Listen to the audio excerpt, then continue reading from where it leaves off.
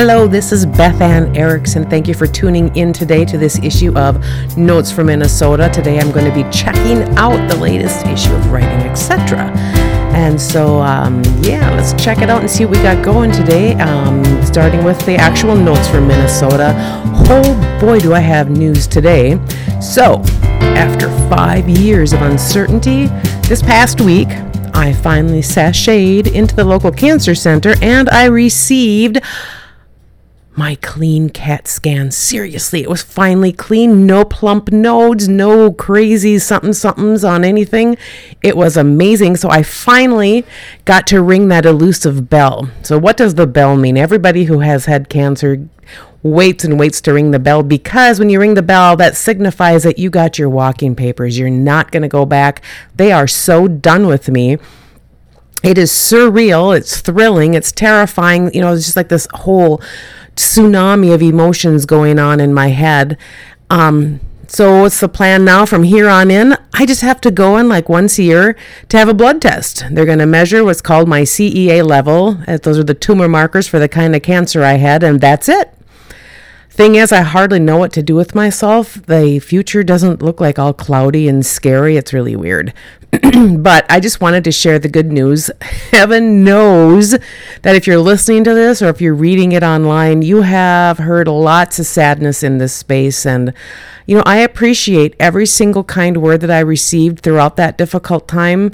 Sometimes I was able to respond. Sometimes I couldn't. It just was too much, And thank you so much for your patience. And, I've always said that creative entrepreneurs and authors and writers, they are some of the kindest people on the planet. And, I still hold that opinion. So I wanted to take, it's literally 2 minutes to thank you for helping me out during this rough time. If you're listening or if you're reading, you totally rock. And I'm looking forward to a fun future. And on to the next section of the newsletter. We've got some great bestsellers. Number one, I'm so happy. The Mocha Club, yay! That's a monthly subscription where savvy creative entrepreneurs hang out. Check it out at filbertpublishing.com/multi.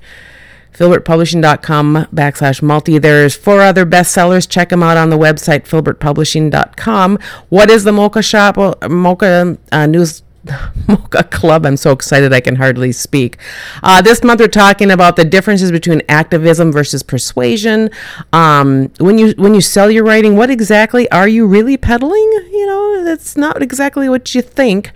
If you want an effortless way to keep in touch with your prospective readers, don't make the mistakes that I talk about in this month's issues. Only $4.99 a month, the price of a mocha. It's top-notch information, amazing.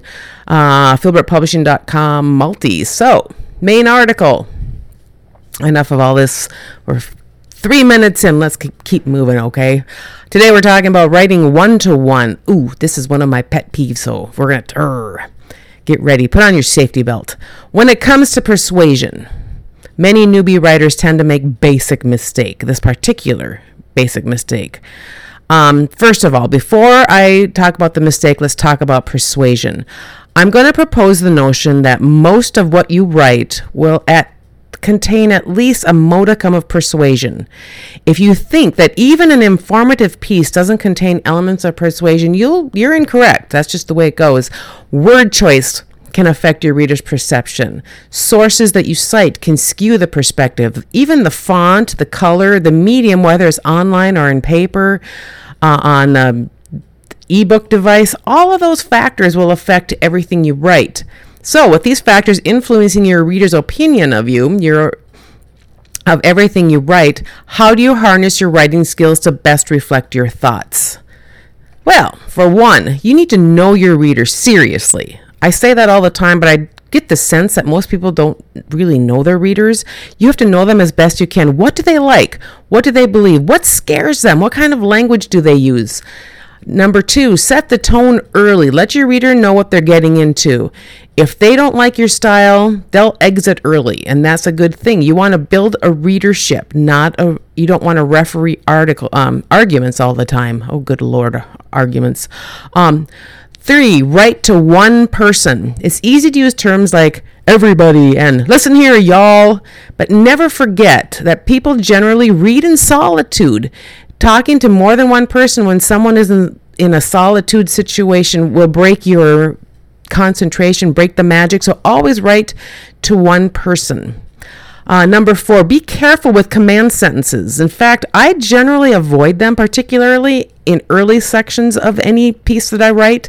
Blatantly commanding your listeners to engage in any action before you've laid out your argument will likely result in getting your writing set aside. Call to actions are generally placed at the end of any article for a reason. Your reader needs to know you, like you, trust you before they'll engage in any kind of action whatsoever. Number 5, never forget your reader is an actual human being. I mean, show empathy. Heck, actually feel empathy towards them.